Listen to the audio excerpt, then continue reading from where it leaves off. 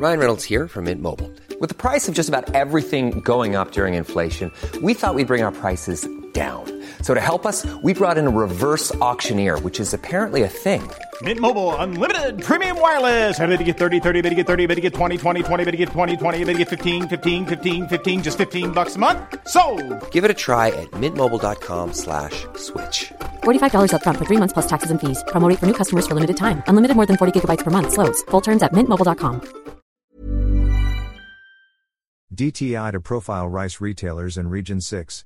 Iloilo City, the Department of Trade and Industry Western Visayas, DTI 6, will profile rice retailers in the region this week as the mandated price ceiling for regular milled rice and well-milled rice took effect on Tuesday, September 5. Executive Order 39 sets the price cap for regular milled rice at P41 per kilo and P45 per kilo for well-milled rice nationwide.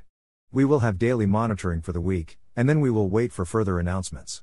Because we are still in the process of verifying and profiling the affected retailers, said DTI 6 Officer in Charge Director Ermelinda Pollens in a press conference on Tuesday afternoon.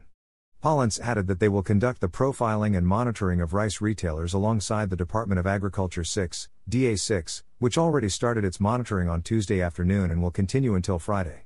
She further noted that DTI 6 and DA 6 agreed to use a common monitoring form to assess pricing and determine the retailer's losses.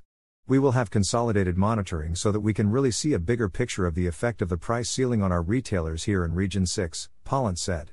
DA 6 will monitor prices and profile retailers in wet markets, while DTI 6 will oversee supermarkets and grocery stores. During the profiling, retailers will be asked about their inventory, purchase prices, the extent of losses due to the mandated price ceiling, and the sources of their rice supplies, among other relevant information.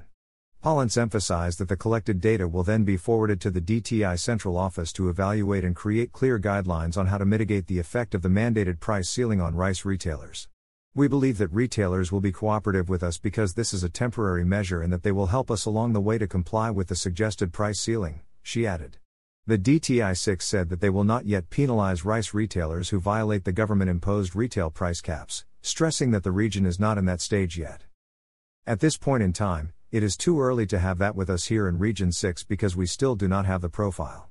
We want to know that before we do any action. Our approach should be evidence-based. We do not want to preempt, she said. We are not here really to be enemies of the retailers. We want win-win. That's why we would like to determine how extensive the losses are, where they are getting the rice supply, and any problems with the logistics so we can assist them even in the purchasing later on. Pollens reminded the people of Iloilo that the executive order is just a temporary measure and they need not be concerned, especially with the upcoming rice harvest season.